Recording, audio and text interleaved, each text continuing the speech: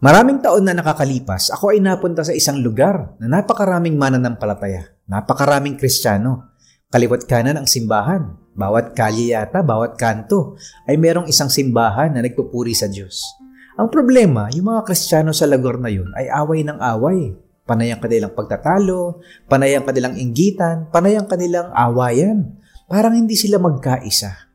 Nakakalungkot, nakakabagabag ng puso. Kung ang mga anak ng Diyos ay hindi magkasundo at hindi marunong magmahalan sa isa't isa. Ano kayang nararamdaman ng Diyos kung ang mga mananampalataya sa Panginoong Hesukristo ay siyang hindi magkaisa, hindi magkasundo at hindi magmahalan? Ang sakit-sakit siguro nun para sa puso ng Diyos. Sa araw na ito, pinagpapatuloy natin ang ating serye, ang ating talakayan patungkol sa aklat ng Epeso. Ang aklat ng Epeso ay nahahati sa dalawang bahagi. Ang chapters 1 to 3 ay patungkol sa mga pagpapala, sa panawagan ng Diyos sa kanyang mga anak, na tayo ay kanyang pinagpala, na tayo ay kanyang inibig, na tayo ay kanyang niligtas at binigyan ng bagong buhay, na tayo ay pinatawad ng Diyos at binigyan niya ng kanyang biyaya. We are saved by grace because of Jesus Christ. We are blessed and we are seated with Christ. Parang sa ating pagkatao, binigyan niya tayo ng bagong simula, bagong buhay, bagong layunin. As a church, we were gathered as one body in Christ. Parang lahat tayo ay naging kabahagi ng pamilya ng Diyos. At dahil din dito, lahat ng nakipag-isa kay Kristo, ikaw man ay Hudyo o Hentil, ay pinag-isa niya. Isang katawan, isang pamilya, isang pananampalataya dahil kay Jesus. Yun ang chapters 1 to 3. Yung chapters 4 to 6 naman ay patungkol sa kung paano natin ipapamuhay ang lahat ng ating mga natanggap mula sa Panginoon. Ngayong tayo ay nakay Kristo na. Anong susunod? Paano natin ipapamuhay ang pag-ibig ng Diyos, ang awa ng Diyos, ang pagpapala ng Diyos, ang biyaya ng Diyos? Ngayong tayo ay bagong nilalang, may bagong pagkatao dahil kay Kristo. Paano natin ito ipapamuhay? Paano natin ito ipapakita sa buong mundo na tayo ay kay Kristo na? Kumbaga, sa buong aklat ng Efeso ay matingkad ang patungkol sa pag-ibig ng Diyos. Parang napakaraming talata at maraming mga paksa patungkol sa kung paano tayo pinili at inibig at pinagpala at niligtas ng Diyos. At itong pag-ibig ng Diyos, itong pagmamahal ng Diyos, ay dapat nga lang naman na maipamuhay natin sa ating mga buhay at sa ating mga relasyon. At gayon din, bilang iglesia, bilang katawan ni Kristo, bilang pamilya ng Diyos, dapat tayo rin ay marunong magmahal sa Diyos at magmahal sa bawat isa. Kaya nga ang ating pag-uusapan sa araw na ito ay pinamagatang, ngayong tayo ay na kay Kristo na. Noong mga nakaraang talata, maraming mga binanggit si Apostol Pablo patungkol sa kung sino tayo kay Kristo. We as a family of God, as a church of Christ, we have been given with so much. God has blessed us in Christ. God loved us in Christ. God has chosen us in Christ. God has made us spiritually alive in Christ. God has shown us kindness, mercy, and grace in Christ. Grabe, ang dami, At higit sa lahat, by God's grace, God saved us in Christ. And now, God has made us, Jews and Gentiles, all believers in Jesus, to be part of one body in Christ. Ito yung dakilang hiwaga na binabanggit ni Apostol Pablo, na tayong mga taong mayayabang at rebelde at ayaw sa Diyos ay binago ng Diyos. The greatest miracle, the greatest mystery is when people who are hostile against each other, mga tao na ayaw magmahalan, ayaw mahalin ng Diyos, at ayaw mahalin ng isa't isa, ay pinagkaisa, pinagtibay sa isang pamilya, sa isang katawan. The two has become one. The Jews and the Gentiles has become one in Christ. Yun yung sinasabi ni Apostol Pablo na misteryo. Na ang iglesia ni Jesus, ang iglesia ng Diyos kay Kristo Jesus, the church of Jesus Christ, because of God's grace, because of God's love, He made us to become united. Ngayon, dahil sa mga pagpapala at sa pag-ibig at sa pagliligtas na ginawa ng Diyos sa ating buhay at sa kanyang iglesia, si Apostol Pablo ngayon ay nanalangin. Meron siyang ibinigay na panalangin para sa mga mananampalataya. It's like he's telling the Christians in Ephesus, I pray that you will be strengthened, that you will now live out God's love and God's grace in your lives. Parang sinasabi niya Na dahil ngayon kayo na iisa kay Kristo, kayo na ay ligtas dahil kay Kristo, ngayon ito na yung susunod na dapat mangyari sa inyong mga buhay. At ito ang panalangin ko. Yun ang sinasabi ni Apostol Pablo. Dahil kay Jesus, tayo mga mananampalataya ay iniligtas at pinagkaisa sa pamilya ng Diyos. Bilang isang katawan ni Kristo, tayo ay tinawag ng Diyos upang pagtibayin ang ating pag-ibig sa Diyos at ang ating pag-ibig sa isa't isa. Oo nga naman dahil tayo ay inibig ng Diyos, dapat ibigin natin ang bawat isa. Tsaka tayo na ngayon ay iisa kay Kristo. Dapat wala ng awayan, wala ng tampuhan, wala ng inggitan at wala ng yabangan. Dapat tayo daw lahat na pinag-isa dahil kay Kristo, dahil sa pag-ibig ng Diyos, ay dapat tayo magmahalan, magpatawaran, magtulungan, at mabuhay bilang mga tagasunod ni Kristo, nagkakaisa kay Kristo.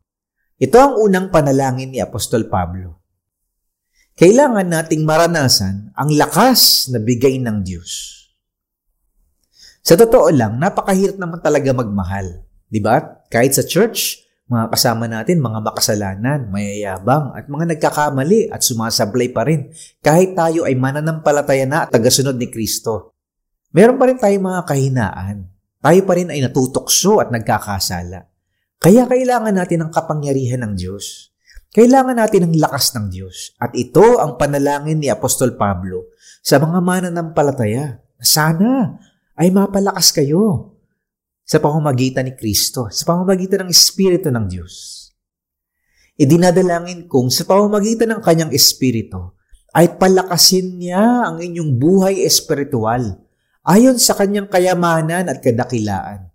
Naway manatili si Kristo sa inyong mga puso sa pamamagitan ng inyong pananalig. Kumbaga, sinasabi ni Apostol Pablo na ang ating lakas sa ating buhay espiritual ay nanggagaling sa Diyos, nanggagaling sa Espiritu ng Diyos. Kung wala si Kristo, kung wala ang Diyos sa ating buhay, hindi tayo marunong magmahal, hindi tayo marunong magpatawad, hindi tayo magiging matatag sa ating buhay espiritual. Tayo ay magigiba, tayo ay bibigay, tayo ay sasablay. Diba? Ang dami-daming tukso sa mundo ngayon. Ang dami-daming kasalanan na nakapalibot sa mga mananampalataya. Kaya ang hirap-hirap sumunod sa Diyos. Ang hirap-hirap magpakabanal. Ang hirap na hirap gawin ang tama. Ang hirap-hirap magmahalan sa isa't isa.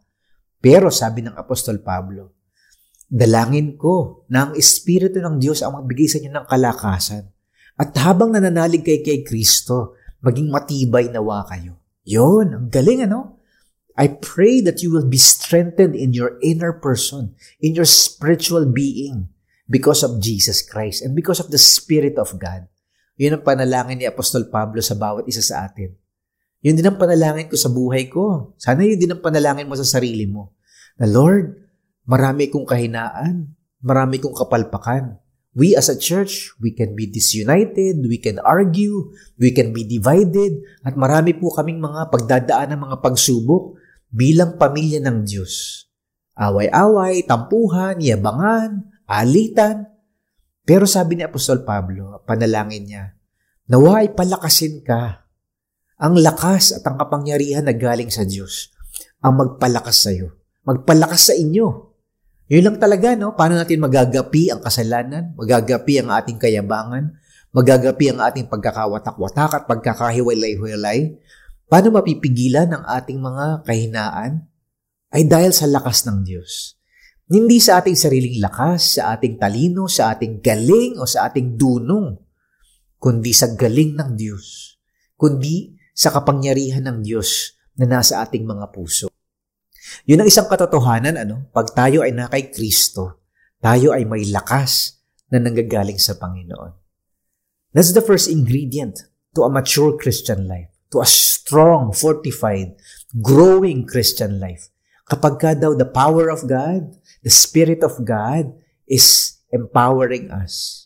Kapag ka ang lakas ng Diyos, ang lakas mo ay nanggagaling sa Diyos. Diba? Kahit na anong pagdaanan mong problema o pandemya o pagsubok, kahit na anumang kasalanan o tukso ang iba to sa'yo, mapagtatagumpayan mo. Hindi ka perpekto, nagkakamali ka pa rin, minsan ay sumasablay, nagkakasala ka pa din bilang mananampalataya, bilang Kristiyano. Pero hindi yun ang katapusan. Dahil sa lakas na nanggagaling sa Diyos, kaya mong tumayo uli. Kaya mong lumaban uli. Kaya mong tapusin ang takbuhan. Kaya mong magtagumpay kahit marami kang sugat at marami kang pasang-pasang mga pagsubok at problema. Dahil sa lakas na nanggagaling sa Diyos. Dahil kay Jesus, tayo mga mananampalataya ay iniligtas at pinagkaisa sa pamilya ng Diyos. Bilang isang katawan ni Kristo, tayo ay tinawag ng Diyos upang pagtibayin ang ating pag-ibig sa Diyos at ang ating pag-ibig sa isa't isa. Kung tutuusin, hindi mo kaya magmahal sa sarili mong lakas. Kailangan mo ang lakas ng Diyos, ang kapangyarihan ng Diyos.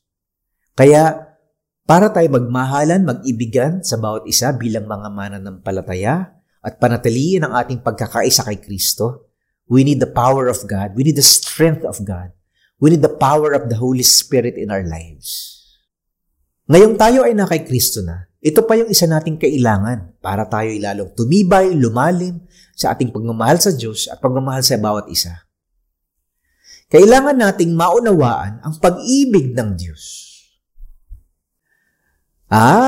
Ibig sabihin, hindi ka marunong magmahal dahil hindi mo pa natikman magmahal. Pero the more that you understand how deep and how wide and how long and how high the love of God is, habang nararanasan mo ang pag-ibig ng Diyos, natututo ka magmahal ng iba. Natututo ka magmahal ng kapwa. Natututo ka magmahal ng kapwa Kristiyano at kapwa mananampalataya. Mahirap ito kung hindi mo naranasan at naunawaan ang tindi ng pag-ibig ng Diyos. Dalangin ko na ang pag-ibig ang maging ugat at pundasyon sa lahat ng inyong gawain upang inyong lubusang maunawaan kasama ng mga hininang ng Diyos kung gaano kalawak, kahaba, kataas, at kalalim ang kanyang pag-ibig. Grabe, yung panalangin ni Apostol Pablo para sa mga mananampalataya sa Efeso. Sinasabi niya na sana ang maging ugat at pundasyon ng inyong buhay ay ang pag-ibig ng Diyos. It's like he's saying, I pray that the roots and the foundation of your life is the love of God. Parang dalawa yung larawan na pinapakita niya dito, no? Isang matindi at matatag na puno na ang ugat ay malalim. Parang ganun din daw dapat ang buhay natin, no? Bilang mananampalataya, bilang iglesia, as a church, as a family of Jesus Christ, na tayo po ay dapat malalim ang ating ugat na nag-uugat sa pag-ibig. Pag-ibig ng Diyos. Yun lang talaga ang susi, upang tayo magtagumpay, upang tayo magkaisa bilang isang pamilya ng Diyos, at upang tayo ay magmahalan. When our roots are founded in the love of God. Yung isa namang larawan na pinapakita ni Apostol Pablo ay parang building, sabi niya, pundasyon. So, may agricultural picture, meron ding architectural picture. When the foundations of our lives, of everything we do is the love of God. Sabi niya, naway maging matatag kayo parang gusali ng inyong pundasyon ay ang pag-ibig ng Diyos. Sa totoo lang, hindi natin kayang mabuhay ng tama, magmahal ng tama, sumunod sa Diyos at magmahal sa ating kapwa kung hindi natin nauunawaan ng malalim at matibay kung ano ang ibig sabihin ng pagmamahal ng Diyos sa atin. At ito daw pag-ibig ng Diyos ay malawak, malalim, mahaba, mataas. Ibig sabihin, kulang ang ating pag-isip upang unawain, upang ipaliwanag kung ano nga bang ibig sabihin ng pagmamahal ng Diyos. Napakalawak, ibig sabihin, wala siyang tinatangi, wala siyang sinisino. Itong pagmamahal ng Diyos ay hindi pwedeng sukatin ng ating mga panuntunan bilang mga tao. Diba? Hindi natin mauunawaan. Bakit may lahal ng Diyos yung mga maduduming ito? Itong mga makasalanang ito? Itong mga tao na ayaw sa Kanya at tinatakbuhan siya? Bakit niya pa rin tumahal? Bakit niya pa rin inaabot sila? At bakit niya pa rin kinakatok ang kanilang mga puso? Ibang klaseng pagmamahal ito, Ayaw kang tantanan, ayaw kang tigilan. Hindi nagsasawa at hindi nauubos yung kanyang pagmamahal sa atin, sa iyo at sa akin. Wow! Ibang klase, This love of God is the greatest thing of all. This love of God is beyond comprehension. Hindi maunawaan ng ating isip. Kasi tayo mga tao, pag nagmahal tayo, limitado. Pag nagmahal tayo, merong kapalit. Pag nagmahal tayo, merong limitasyon. Kapag tayo ay nagmahal, laging merong kakabit na gantimpala o benepisyo para sa atin. Pero yung pagmamahal ng Diyos, nagpapatuloy sa kabila ng ating kasamaan, kasalanan, kayabangan, at sa ating mga kapalpakan.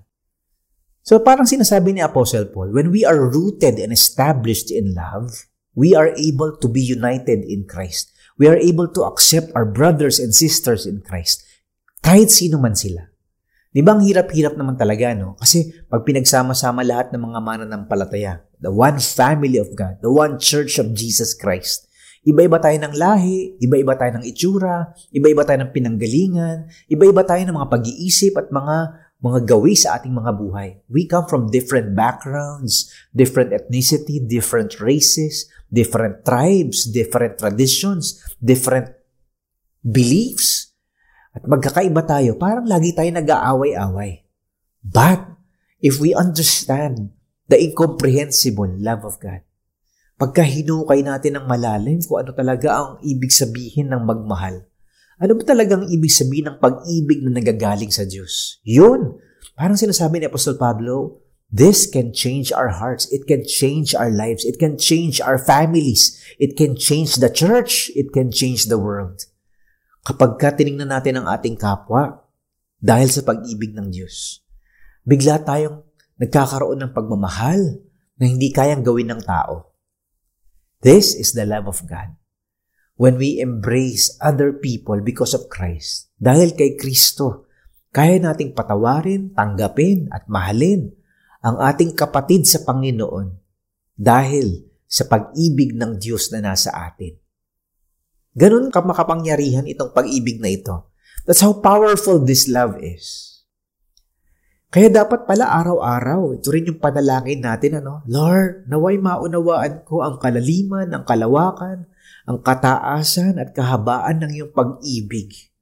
Para po ako ay hindi maging isang tao makasarili at mayabang at magagalitin.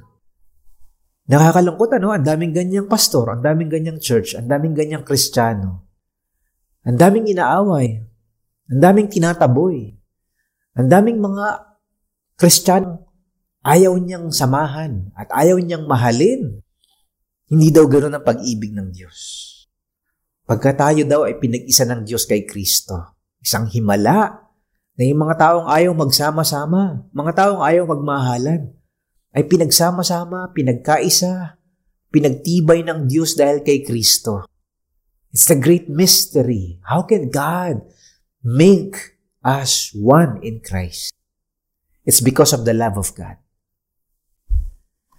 Dahil kay Jesus, tayo mga mananampalataya ay iniligtas at pinagkaisa sa pamilya ng Diyos.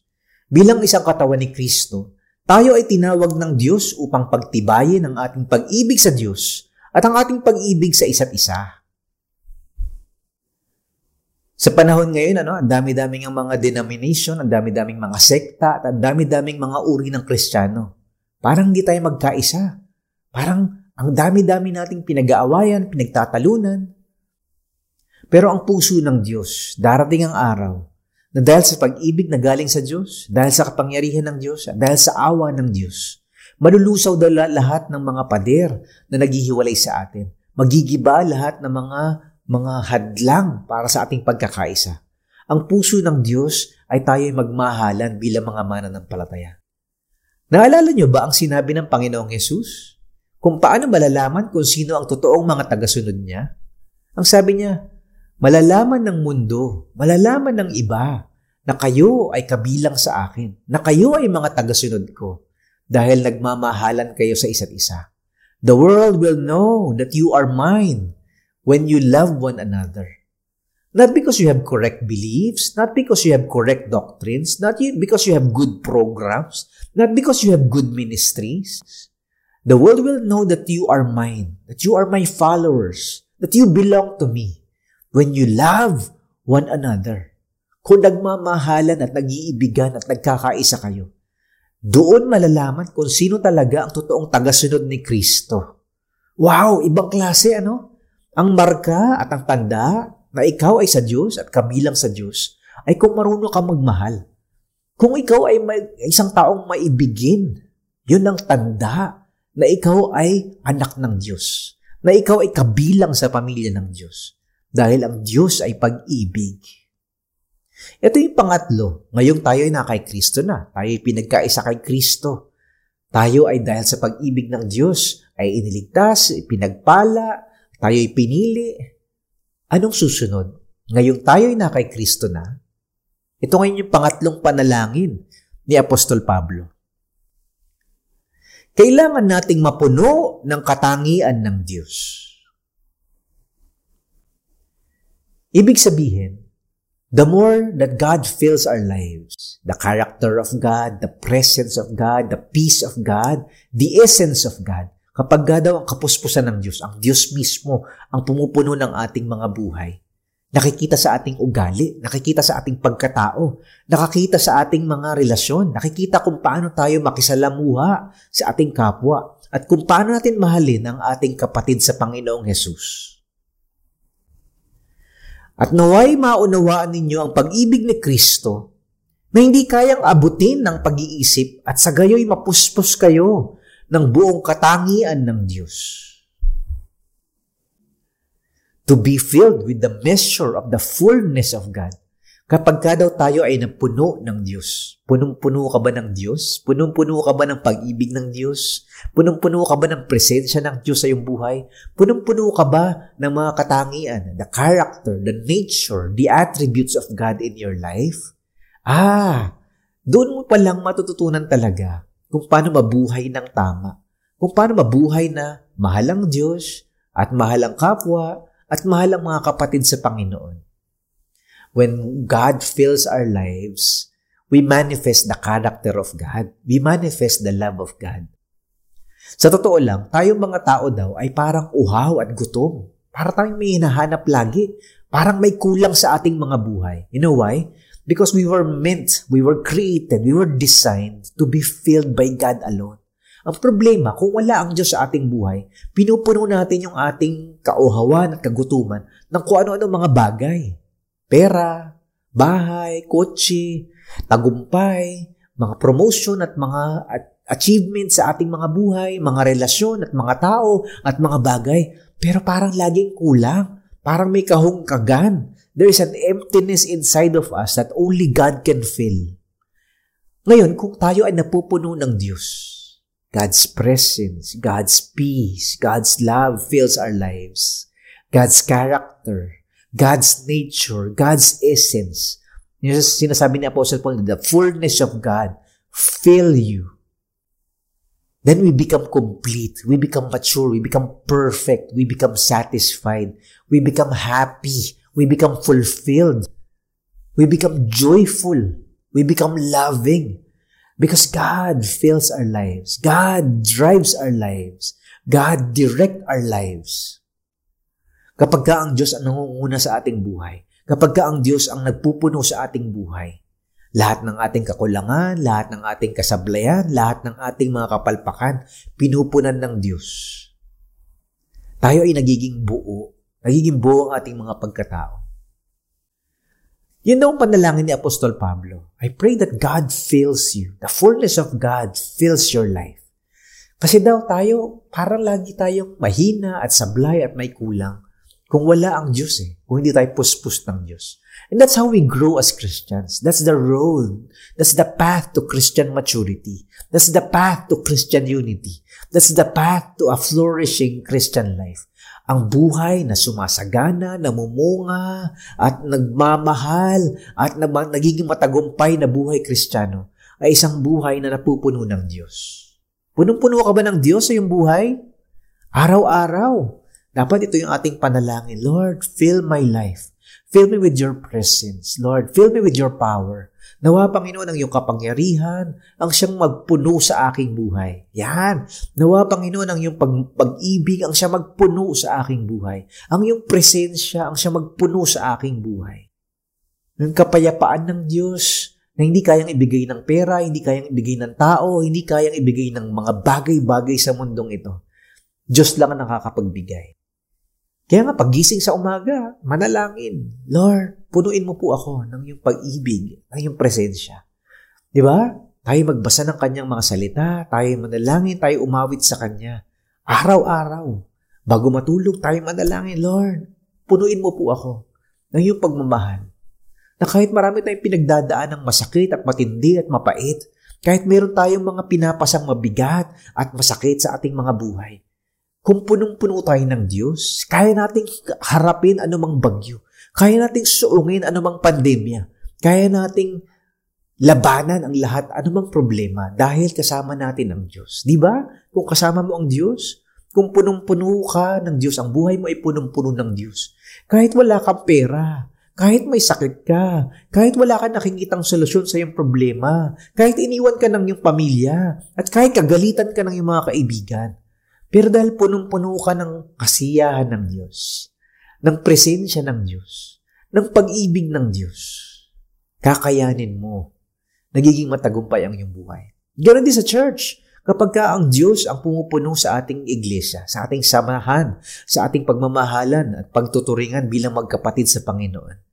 Pagka ang Diyos ang siyang umaapaw sa ating mga buhay. Ang ganda nun ha? Ang Diyos ang umaapaw, ang presensya ng Diyos, ang pag-ibig ng Diyos ang umaapaw, pumupuno sa ating relasyon sa bawat isa bilang magkakapatid sa Panginoon.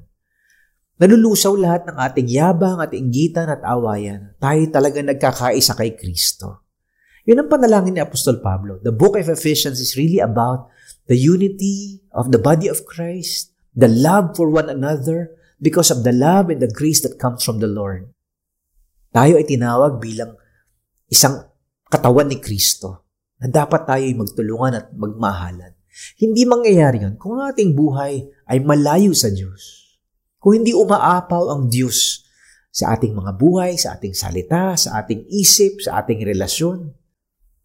At makikita to ng mga tao sa paligid natin. Makikita ng anak mo, makikita ng asawa mo, makikita ng kapitbahay mo, makikita ng empleyado mo, makikita ng boss mo. Na punong-puno ka ng Diyos sa iyong ugali. Punong-puno ka ng Diyos sa iyong mga salita. Punong-puno ka ng Diyos sa iyong mga relasyon. At sa iyong mga gawain, punong-puno ng Diyos. Punong-puno ng Diyos ang iyong buhay. Dahil kay Jesus, tayo mga mananampalataya ay iniligtas at pinagkaisa sa pamilya ng Diyos. Bilang isang katawan ni Kristo, tayo ay tinawag ng Diyos upang pagtibayin ang ating pag-ibig sa Diyos at ang ating pag-ibig sa isa't isa. At higit sa lahat, minakasan ni Apostol Pablo yung kanyang panalangin sa pamamagitan ng pagtuturo sa atin at pagdeklara at pagpapahayag ng kapangyarihan ng Diyos, ang mga gawa ng Diyos, ang mga himala ng Diyos, ay higit pa kaysa sa ating mga inaasahan, sa ating mga iniisip, at ating mga kahilingan. Sobrang lakas daw, sobrang grabe. It's beyond our whatever we ask, or whatever we think, or whatever we imagine, or whatever we desire. Ang lakas-lakas daw ng mga paggawa ng Diyos, ang galaw ng Diyos sa ating buhay, at sa katawan ng Panginoon. Sa Kanya na makagagawa ng higit pa kaysa maaari nating hilingin at isipin. Sa pamamagitan ng Kanyang kapangyarihang kumikilos sa atin. Sa Kanya nawa ang kaluwalhatian sa pamamagitan ng Iglesia at ni Kristo Jesus sa lahat ng salinlahi magpakailanman. Amen. Napakaganda nung panalangin ni Apostol Pablo, no, para sa mga mananampalataya sa Efeso. Parang ito na rin yung panalangin ni Apostol Pablo actually para sa ating mga mananampalataya. Na ang kapangyarihan ng Diyos na kumikilos ay higit pa sa ating mga hinihiling at inaasahan at iniisip. Na ang Diyos ay gumagalaw kahit hindi mo nakikita, kahit hindi mo nararamdaman. Meron siyang ginagawa. Kaya dapat tayo magtiwala sa Kanya, sa napakalaking Diyos, napakabuting Diyos, at napakamapagmahal ng Diyos na ito. Ang ating Panginoon ay may ginagawa sa ating mundo, sa ating buhay, at sa ating pamilya bilang mga mananampalataya. Kaya kahit ano man ang pinagdadaanan mo ngayon, magtiwala ka na ang Panginoon ay kakampi mo. Ano mang mabigat ang pasan-pasan mo ngayon, ano man ang iniiyak mo, at ang iyong nirereklamo sa iyong mga puso, ano man ang iyong panaghoy, ano man ang mga agam-agam at takot na bumabalot sa iyong puso, Maniwala ka na ang Panginoon ay higit na mas malaki, ang Panginoon ay higit na mas malakas, makapangyarihan, at ang kanyang pag-ibig ay walang hanggan, hindi nagsasawa, hindi natatapos. Kaya kakayanin mo yan, kapatid. Kakayanin mo yan. Dahil kakayanin ng Diyos. Hindi ka magaling, hindi ka malakas, hindi ka marunong, pero ang Diyos ang kakampi mo. Kailangan nating maranasan ang lakas na bigay ng Diyos. Kailangan nating maunawaan ang pag-ibig ng Diyos. Kailangan nating mapuno ng katangian ng Diyos. Tayo po'y manalangin. Panginoon, kami po'y nagpapasalamat sa iyong mga salita sa araw na ito. Ang iyong mensahe para sa amin, na kami po ay iyong niligtas, kami po iyong pinagkaisa dahil kay Kristo. At ang lahat ng ito ay nangyari dahil sa iyong pag-ibig sa amin. Ang iyong walang hanggan at napakadakilang pag-ibig sa iyong mga anak sa amin na tinubos mo dahil kay Kristo. Lord, help us to love one another. Help us to love you. Help us to live with love because of the love that came from you. Panginoon, ngayon kami po ay na kay Kristo na. Tulungan mo po kami, Panginoon, na mamuhay ng naaayon sa iyong mga binigay sa amin. Ang lahat ng iyong pagpapala, lahat ng iyong awa, lahat ng iyong biyaya, at lahat ng iyong pag-ibig. Nawa po ay makita sa aming mga buhay, makita sa aming simbahan, makita sa aming mga samahan, at makita po, Panginoon, sa aming mga relasyon. Lord, change us, teach us, guide us. For the glory of your name, for the sake of your church, and for the advancement of your kingdom. Lord, we love you, we honor you, we praise you. In Jesus' name, amen. Amen.